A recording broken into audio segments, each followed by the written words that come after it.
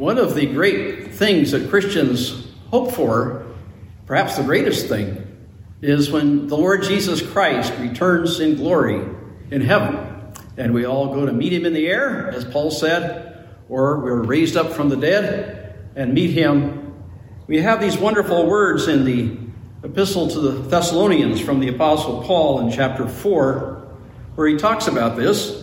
He says, "We declare to you by a word from the Lord that we who are alive and who are left until the coming of the Lord will not precede those who have fallen asleep.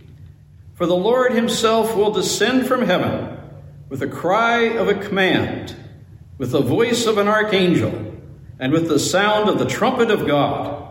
And the dead in Christ will rise first. Then we who are alive and who are left will be caught up together with them in the clouds to meet the Lord in the air. So we will always be with the Lord. Therefore, encourage one another with these words." This event is referred to often as the resurrection of the dead. And for those who are alive and are caught up to be with the Lord, that's often called the rapture, from the Latin term to be caught up, to be taken away. And here we see the Apostle Paul tells us that we can comfort one another by thinking about the coming day when there will be this resurrection and rapture. Now, we are looking at the topic of the post-tribulational rapture, which means that this rapture takes place after a time of tribulation. Now, as we know, when we look in the scriptures, there are many verses and passages that speak about prophecy and the future events. And some of these need to be are studied carefully. They need to be compared with each other. And sometimes they're not really clear at first. And many Bible scholars and Bible students dispute and debate about different events that will take place in the future. And this whole area of the future events, eschatology, is quite controversial among Christians who believe the Bible and are trying to understand the Bible. There are some who say that the next thing to happen for the Christian is this rapture, that we need to be looking forward to this rapture, which will happen at any time. And then after that rapture takes place, there will be a time of great tribulation in the world. And so that's referred to as the pre-tribulation rapture. Now, I believe, and many others believe, in what's called the post-tribulation rapture, that this great event of Christ coming and our being caught up to be with him will take place after a time of great tribulation. So this leads us then to look at this information in the Bible about the tribulation and about the future rapture. Now, we know that the Bible predicts that there will be a time of future tribulation. Tribulation, trouble, it's referred to many times in Scripture. For example, in Jeremiah 30, verse 7, it's called the coming time of Jacob's trouble. But after this time of Jacob's trouble has passed, it says, "I will break the yoke from your neck, burst your bonds, and you will serve the Lord and David your king, whom I will raise up." So this is a prophecy of the end of that time of Jacob's trouble. In Daniel chapter 7, the prophecy shows a series of kingdoms arising from the earth. And the fourth of these great kingdoms persecutes the saints, and a great ruler arises and speaks against God and against God's saints, but God puts him down. He is defeated by this Messiah, but there's a time when he rules, when there is this trouble, this difficult tribulation. In Daniel chapter 9, it speaks of the future there, and God divides it up into a series of sevens, 70 of them. But the final one, the final seven, or the final week as it's called, normally is understood as a 7-year period. And we read in Daniel 9, verse 27, that this wicked ruler who will come will confirm the covenant with many for 1 7. In the middle of the 7, he will put an end to sacrifice and offering, And at the temple he will set up an abomination that causes desolation until the end that is decreed is poured out upon him. So there is a 7 with a middle point where this great desolation takes place. In Daniel chapter 12, we read that there will be a resurrection of God's people, but there will be a time of trouble prior to that. And in Daniel 12, at that time shall arise Michael, the great prince, who has charge of your people. There shall be a time of trouble, such as never has been since there was a nation till that time. But at that time your people shall be delivered, everyone whose name shall be found written in the book. These prophecies set up a situation in the New Testament where Jesus Christ and the apostles and the early Christians had scriptures to work with, but they also had additional revelation given to them by the Lord Jesus and by the Spirit of God through the prophets. When Jesus preached on the Mount of Olives to his disciples, telling of things to come in Matthew chapter 24 and in the parallel passages in Mark and Luke, he spoke there of a great tribulation that would come. Here's what he says. So when you see the abomination of desolation spoken of by the prophet Daniel standing in the holy place, let the reader understand. Then let those who are in Judea flee to the mountains. For then there shall be great tribulation, such has not been from the beginning of the world until now, no, and never will be. And then he continues, immediately after the tribulation of those days, the sun will be darkened, the moon will not give its light, the stars will fall from heaven, and the powers of the heavens will be shaken. Then will appear in heaven the sign of the Son of Man, and then all the tribes of the earth will mourn, and they will see the Son of Man coming on the clouds of heaven with power and great glory. So before the Lord returns, there is this great time of tribulation, and his return is immediately after those days of tribulation. We know that the Apostle Paul speaks of the last events several places in his epistles, most prominently in 1 Thessalonians and 2 Thessalonians. And for example, in 2 Thessalonians chapter 2, there the Apostle Paul speaks about the man of sin who will come and who will rule for a time, destroy people and persecute God's saints, but how God will, when he comes, deal with him and kill him, and he will be judged, and God's people will find relief from their suffering. Here are his words. Now concerning the coming of our Lord Jesus Christ and our being gathered together to him, we ask you, brothers, not to be quickly shaken in mind or alarmed to the effect that the day of the Lord has come. Let no one deceive you in any way, for that day will not come unless the rebellion comes first, and the man of lawlessness is revealed, the son of destruction, who opposes and exalts himself against every so-called God or object of worship, so that he takes his seat in the temple of God, proclaiming himself to be God. For the mystery of lawlessness is already at work. Only he who now restrains it will do so until he is taken out of the way, and then the lawless one will be revealed, whom the Lord Jesus will kill with the breath of his mouth and bring to nothing by the appearance of his coming. This is a future time of great trouble and distress, but the Lord Jesus comes at the end of it and delivers his people. In the book of Revelation, we have many chapters devoted to the cycle of judgments on the earth and rebellion of the earth and the final days before the coming of Christ. There are 3 great series of pouring out of the vials or the bowls upon the earth. We also have trumpets, and then the big bowls poured out at the end. And these are symbols of great judgments that God will bring on the earth and will bring punishment to the rebellious and wicked. At the end of each of those series, there's a reference to the fact that Jesus will come and establish his kingdom on the earth. Now, later, Professor Lynch will be speaking about the promises of the kingdom that will come. And the book of Revelation has these cycles ending with the introduction of that great kingdom. But before that kingdom comes, before the judgments are finalized, we have this time of great trouble.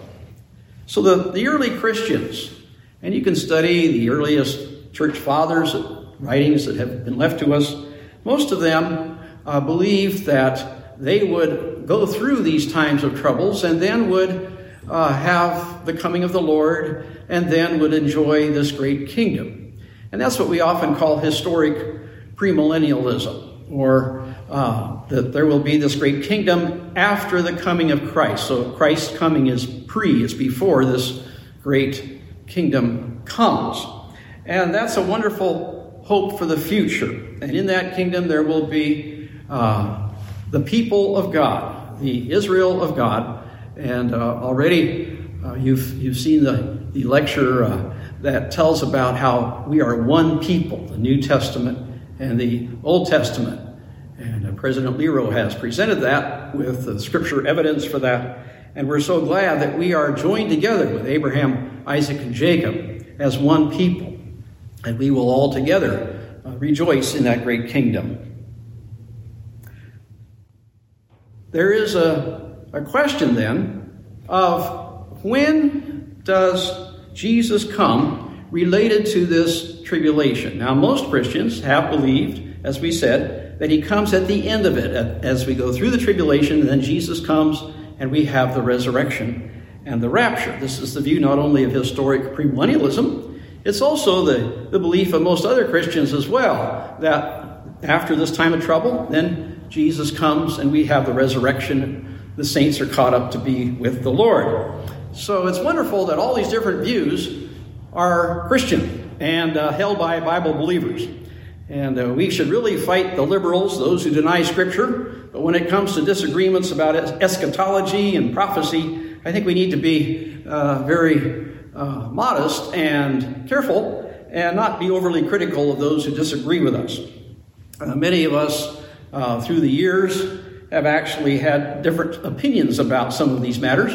And so if you really criticize somebody too harshly, you might actually be criticizing yourself, because you may believe that later on in your life. So it's good to be a little careful about criticizing and being intolerant for these matters of prophecy and eschatology. We do know that God will take care of his people and that we can rest in him regardless of the events that will transpire. There are some who hold that this time of trouble has already passed, and that's called the preterist view. And there are some Christians who believe that when the Romans came and conquered Jerusalem in AD 70, that they were fulfilling these particular prophecies regarding times of troubles and things like that. There's a sort of a mild form of this, which many Christians hold to, but then there's a very extreme form where all of prophecy was fulfilled at that time, which of course would not be acceptable for those who understand Scripture. There is a group of people, though, and this is something that Pastor Lero discussed, that are dispensational, who hold that there is a group of people of God who are in a different program from all of this. That the New Testament church is a separate body from the people of God in the Old Testament, people of Israel, and even the people of God during the future kingdom age. That those are the Jews, the Israel as a nation, but that the New Testament church is a separate group, and that they have separate promises. And one of the promises that this special group has, according to that view, is that they will not have to live through that time of tribulation. That Jesus will come for them prior to that time of tribulation and take them up into heaven in what's called the secret rapture. And that Paul in 1 Thessalonians 4 was talking about that secret rapture. So if you're a Christian and you're on the earth and history is developing and this Antichrist figure, this man of sin is developing and things are getting really bad and they're heading into this time of great tribulation, if you're a Christian, all of a sudden you'll be snatched away into heaven by Christ. You'll meet him in the air. but it's invisible. Nobody will see you leave. And then you'll be taken into heaven for 7 years. Some would say a little shorter time, maybe 3.5 years. But you'll be taken into heaven and be there in the presence of God while all of this terrible judgment takes place. And that view is often called the pre-tribulation rapture. That is the rapture. I have to stop waving my arms around. The rapture then takes place before the tribulation, according to that view. So what I'd like for us to think about just right now is some of the arguments that might be used to promote that idea. You might call this a dispensational view, although there are some people who are not dispensational who also believe that there is a pre-tribulation rapture, and they base that belief not on their theology, but based it on some Bible verses that they think teach this. So you can be a pre-tribulation rapture person and still be not necessarily totally dispensational.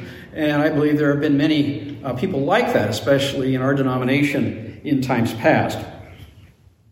Well, dispensational theology, as you've probably already heard, began probably most strongly with John Nelson Darby, a Bible student and theologian, Irish, who was actually an Anglican clergyman living in Ireland and trained there. A very brilliant man, a great scholar of the Bible. He translated the entire Bible from the original languages, studied very carefully, and gradually came to the position that the whole clergy, all the ministry, was really a bad thing to do. It was not biblical. It was not in accord with New Testament teaching.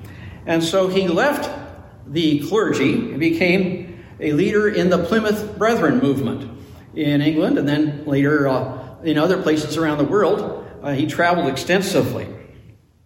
But he developed the idea of dispensationalism as a theology. And basically it teaches that Israel and the church are two distinct peoples and have different promises, different purpose, and a different future. I heard one dispensational preacher one time say that the Jews will have green t-shirts and the church will have blue t-shirts through all eternity. And that's sort of the way he put it.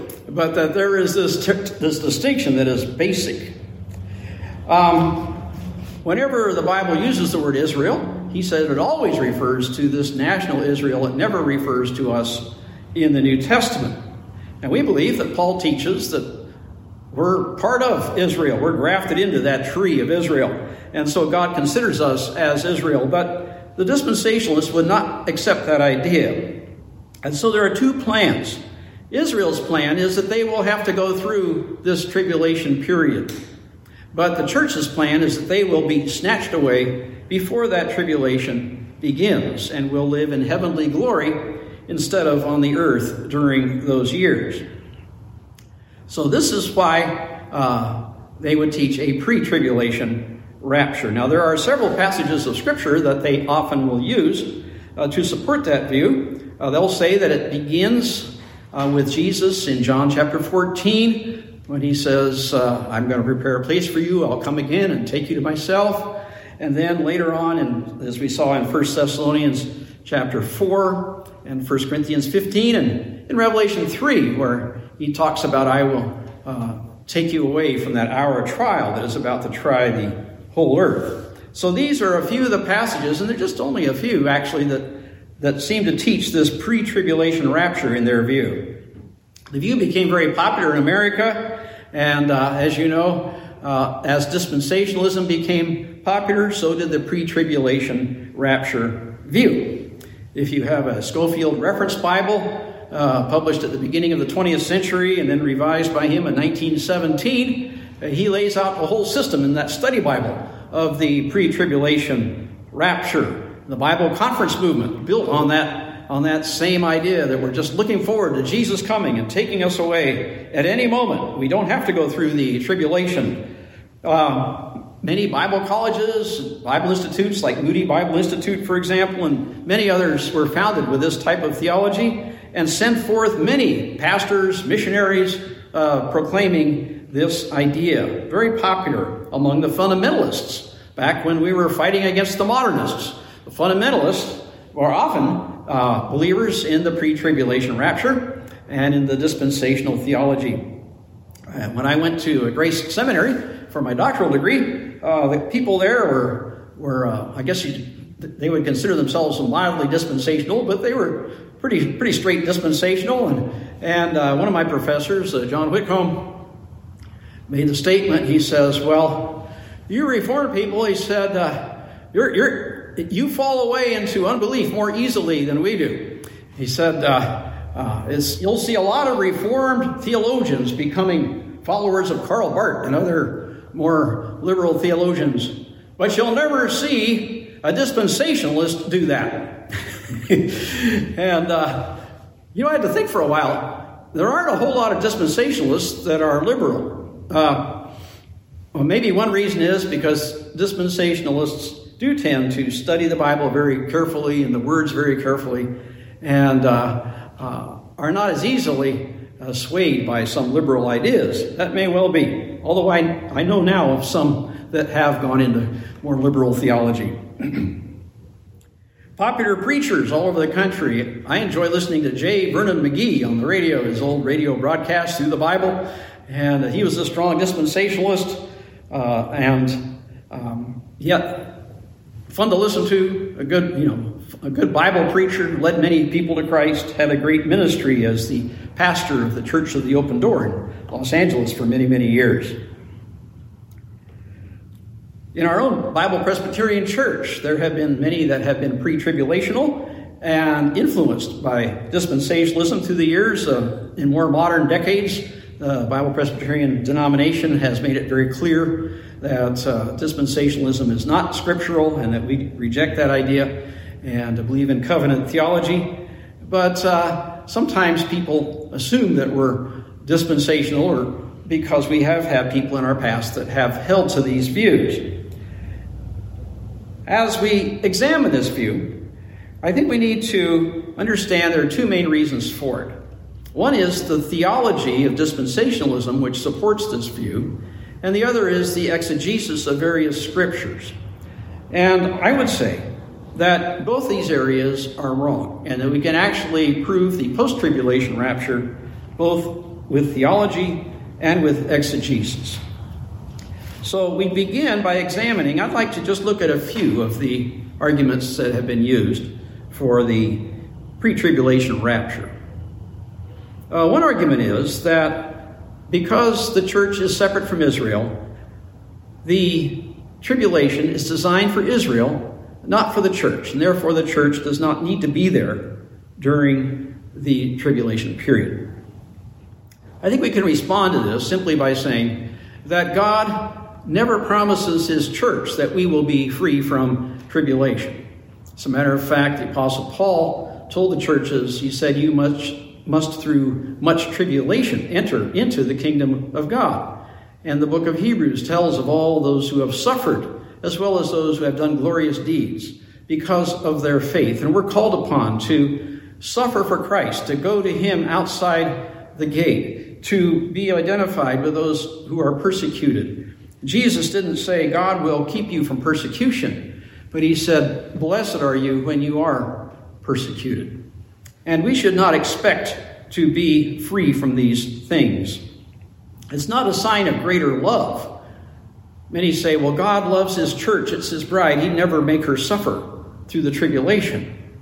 But the Bible tells us, obviously, that suffering is a sign of God's love because it's good for us. It's what we need to be more like Christ.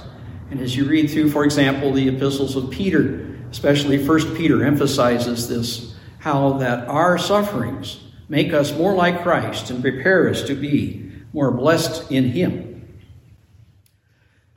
Another argument that's often used is that the church is not found in the tribulation period in the book of Revelation. If you look in Revelation chapters 6 through 19, during these chapters that cover that great tribulation, the word church is never found. And that's true. If you have an English Bible, you'll see the word church is not in there. Matter of fact, there are very few places in the Old Testament that have the word church in the English Bible.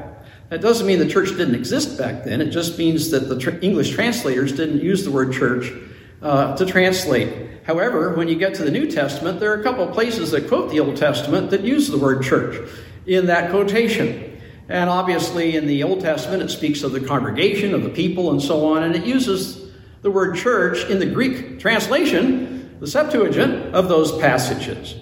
So we would say that the fact that the word church itself is not found in those chapters doesn't mean that members of the church were not there at that time or will not be there. That's a logical jump that we don't need to make. It does talk about those who worship the Lord Jesus Christ, who follow him and serve him, and who testify for Jesus Christ, the blood of the Lamb.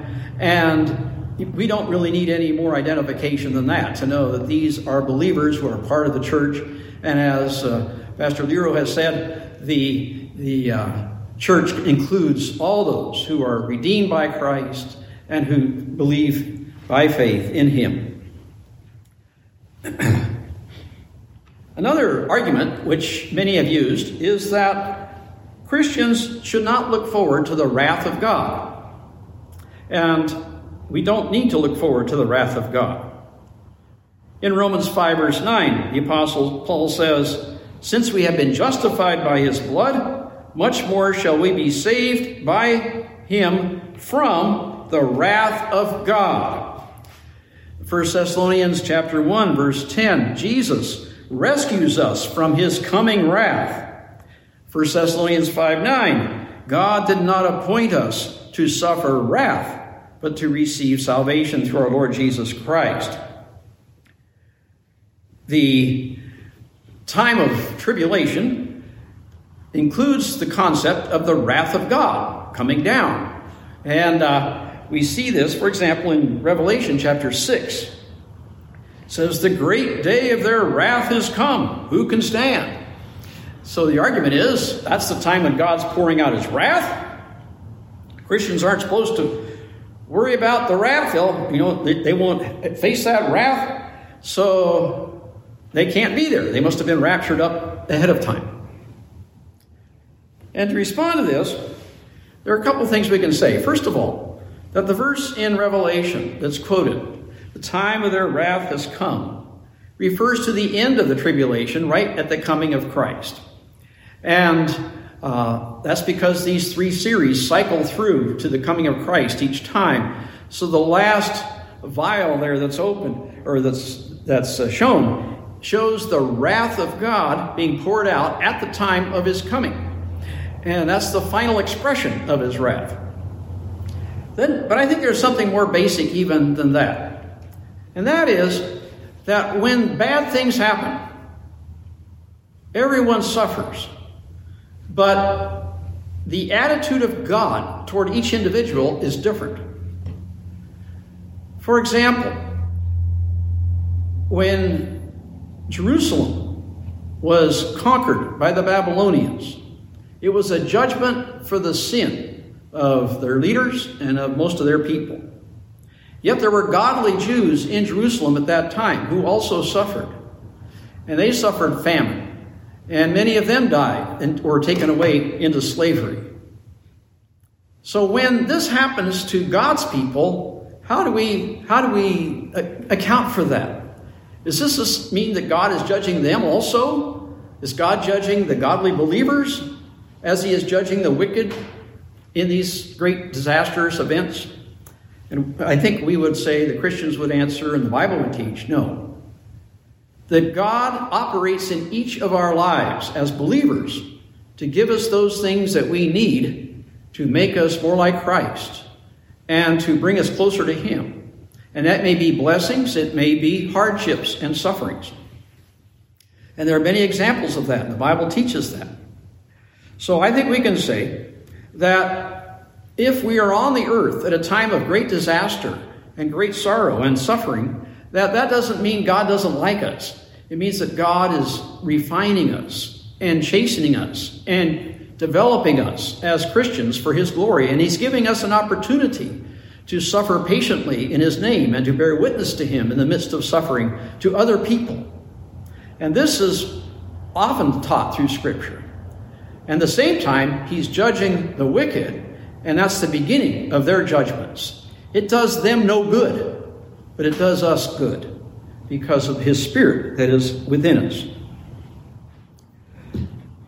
So we would say then that Christians going through the tribulation is not a sign of God's judgment and wrath on the Christians. He loves them, and he's caring for them, even within those things. And he may bring them deliverance through some great earthly deliverance, like he did with the 3 young men in the furnace, or he may bring deliverance by death, and we're taken away from the earth. The Lord Jesus said in Luke 21, "Be on the watch and pray that you may be able to escape all this that is about to happen, that you may be able to stand before the Son of Man." And then in Revelation 3:10, he says, "I will keep you from that hour of trial that is going to come on the whole world." So God does promise to keep us, to protect us, whether it be going through these events or taking us away from them. How about the idea that he can come at any moment? Well, the Bible never says Jesus can come at any moment. It does say he will come unexpectedly. It does say the world will not expect him. He'll come as a thief in the night, unexpectedly. The Bible also says that we should always be ready for his coming. It does say the judge is at the door. So we live in what might be called an expectation of his coming. And we don't know all the details. I've often talked to my pre-tribulational friends like, I think I'm right, but I hope you're right. It'd be nice if we could all be taken up to heaven before the tribulation. That would be great. So if that's what God's going to do, I'm not going to argue with that. But whatever we're going to do, God protects us. He's with us. But we should always be expecting his coming. We don't know when it will be. And live in the light of that coming. Let me just mention, Jesus did predict things that would take place before he returned. He said that Peter would suffer martyrdom before his return. When Paul wrote these words in 1 Thessalonians, Peter was still alive. And yet Paul had that expectation of Christ's coming. We know also that Jesus said that the whole world would be evangelized before that great final day. And this was one of the great motives of the missionary movement for the last several hundred years, that Jesus will come when the gospel has gone to all the nations. Some people take a verse in 2 Thessalonians to argue for this pre-tribulation rapture. The verse is 2 Thessalonians 2, verse 3. It says, "Don't let anyone deceive you in any way, for that day will not come until the rebellion occurs, and the man of lawlessness is revealed, the man doomed to destruction." Well, the word there, rebellion, until the rebellion occurs, can be translated the departure occurs. And so some people say, well, that means the rapture.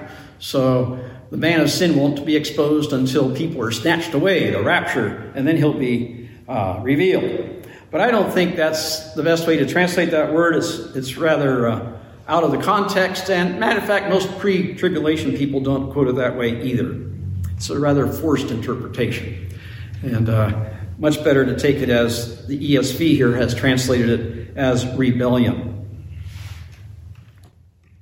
We can make additional arguments for the post-tribulation rapture. It seems to have been the view of Jesus and the apostles throughout their preaching. Obviously, there are terms used for the coming of Christ that indicate this great coming as the point that we look forward to, not some secret rapture ahead of that, but the coming of Christ, the resurrection of the dead, the judging of the wicked. All this is described as a single event in many different passages. And in this lecture, there's not time to go through all of these passages, but there are many of them. But I want to mention one particular passage, the parousia passage that we read about. The word parousia in Greek means the coming of the Lord. And here in 1 Thessalonians chapter 4, we're taught about the coming of the Lord. in using that word, the Greek word, parousia. He will come. And in chapter 4, starting at verse 13. And I wanted to mention that Greek word. It's used in several passages for the coming of Christ. It's used in verse 15.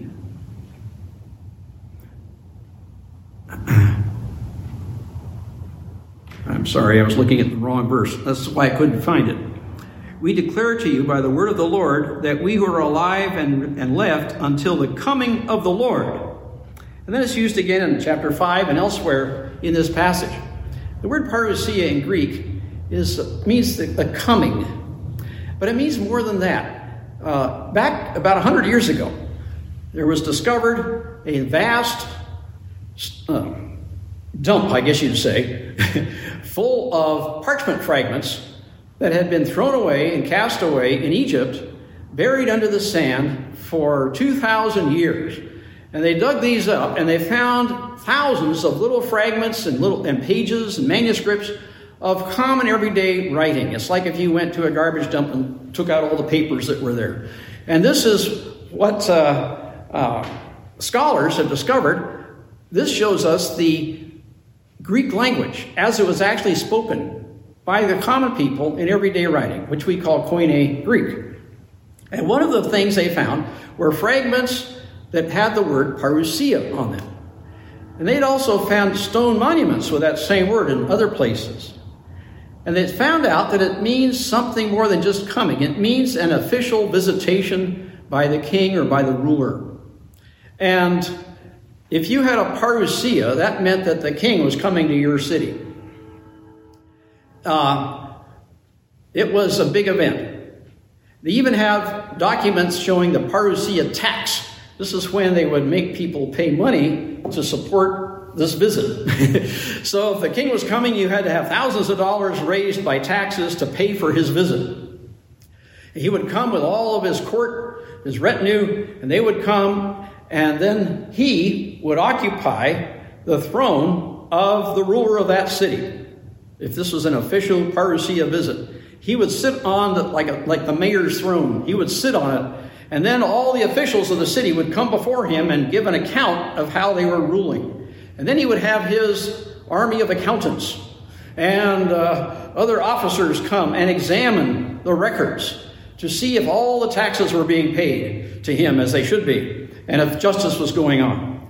This resulted in either the mayor and all his officials were praised and thanked for their good service and kept in office, which is what they were hoping for, or if they discovered corruption, which they often did, corruption and wickedness and not carrying out the king's wishes, they would be removed from office, and often they would be punished, even executed in some cases. And then new officers would be installed. That's the parousia, and that's the word that's used here. And here's Jesus coming to the earth. He sits on the throne, and as the Bible says, the throne of David, but he sits on the throne judging, and then all of the people are accountable to him. And we have that great chapter in Matthew 25. We have the sheep and the goats, and he judges. And those officials that are wicked and corrupt are set aside and judged. Those who have been faithful to him are raised up, and those who have been just are exonerated. That's the parousia. That's the word Paul uses here for the coming of Christ. And there's another word that in the same passage, which is the rapture. It says in verse 17, "Then we who are alive and are left will be caught up together with them in the clouds to meet the Lord in the air. And so we will always be with the Lord."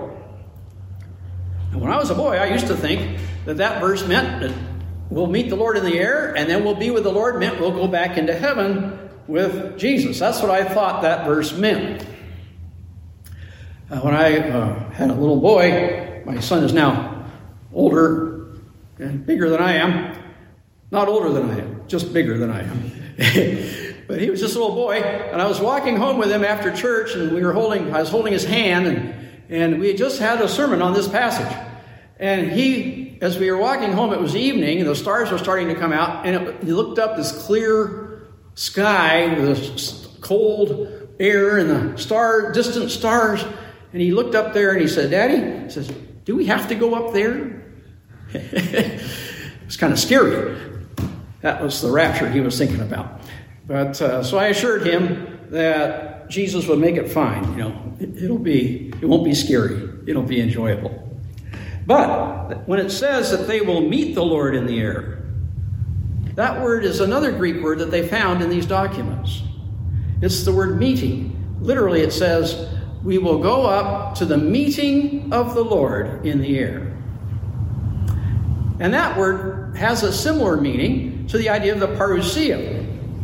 So, in that culture, and in many cultures, even today to some extent, if you have a visitor coming to your house, and they come up to your porch and ring the doorbell, and then you open the door and let them in, that's kind of the normal thing to do. But if this person is especially honorable, you might do more than that. You might actually go outside and wait in front of your house, and then as they come up, you will escort them into your house. That's the idea of meeting. That's the way the word is used. You go out to meet the person that you are honoring, and then you escort them in and set them into their place of honor in your house. That's the word for meeting there, epiphaneia.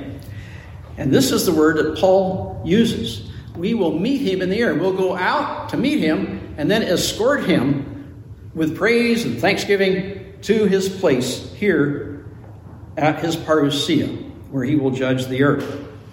That same word is used in Scripture, actually, a couple other places where this exactly is what happens. For example, Matthew 25, the virgins ring out, "Here's the bridegroom, come out to meet him." And that's what they did. They'd go out, meet the bridegroom, and then bring him into the house. Or in John chapter 12, it says, the people of Jerusalem took palm branches and went out to meet Jesus, shouting, "Hosanna, blessed is he who comes in the name of the Lord." And they bring him back into the city. Also in Acts chapter 28, when Paul goes to Rome as a prisoner, it says the Christians came all the way out from Rome to the Forum of Appius and the 3 taverns, little towns on the road, to meet us, and then accompanied him back to Rome. So that's what we'll do with Jesus. We'll go meet him and then bring him to the earth. It's not like we'll be snatched away from the earth, but we will bring Jesus back to the earth to rule, to establish his kingdom. And that is the picture that we believe most accurately describes the rapture of the church, the post-tribulation rapture of the church. And that's the natural interpretation of all the passages, I believe, where the rapture is talked about and where the second coming of Christ and resurrection are talked about in the Scripture. Well, I could go on, but I believe that this is sufficient to show that there is good scriptural support and theological support for the post-tribulation rapture of those who believe in the Lord. And this is what we look forward to. This is when we'll be glorified. This is when we will be relieved from all the sufferings and persecutions of this age, that we shall see our Savior and live with him then forever.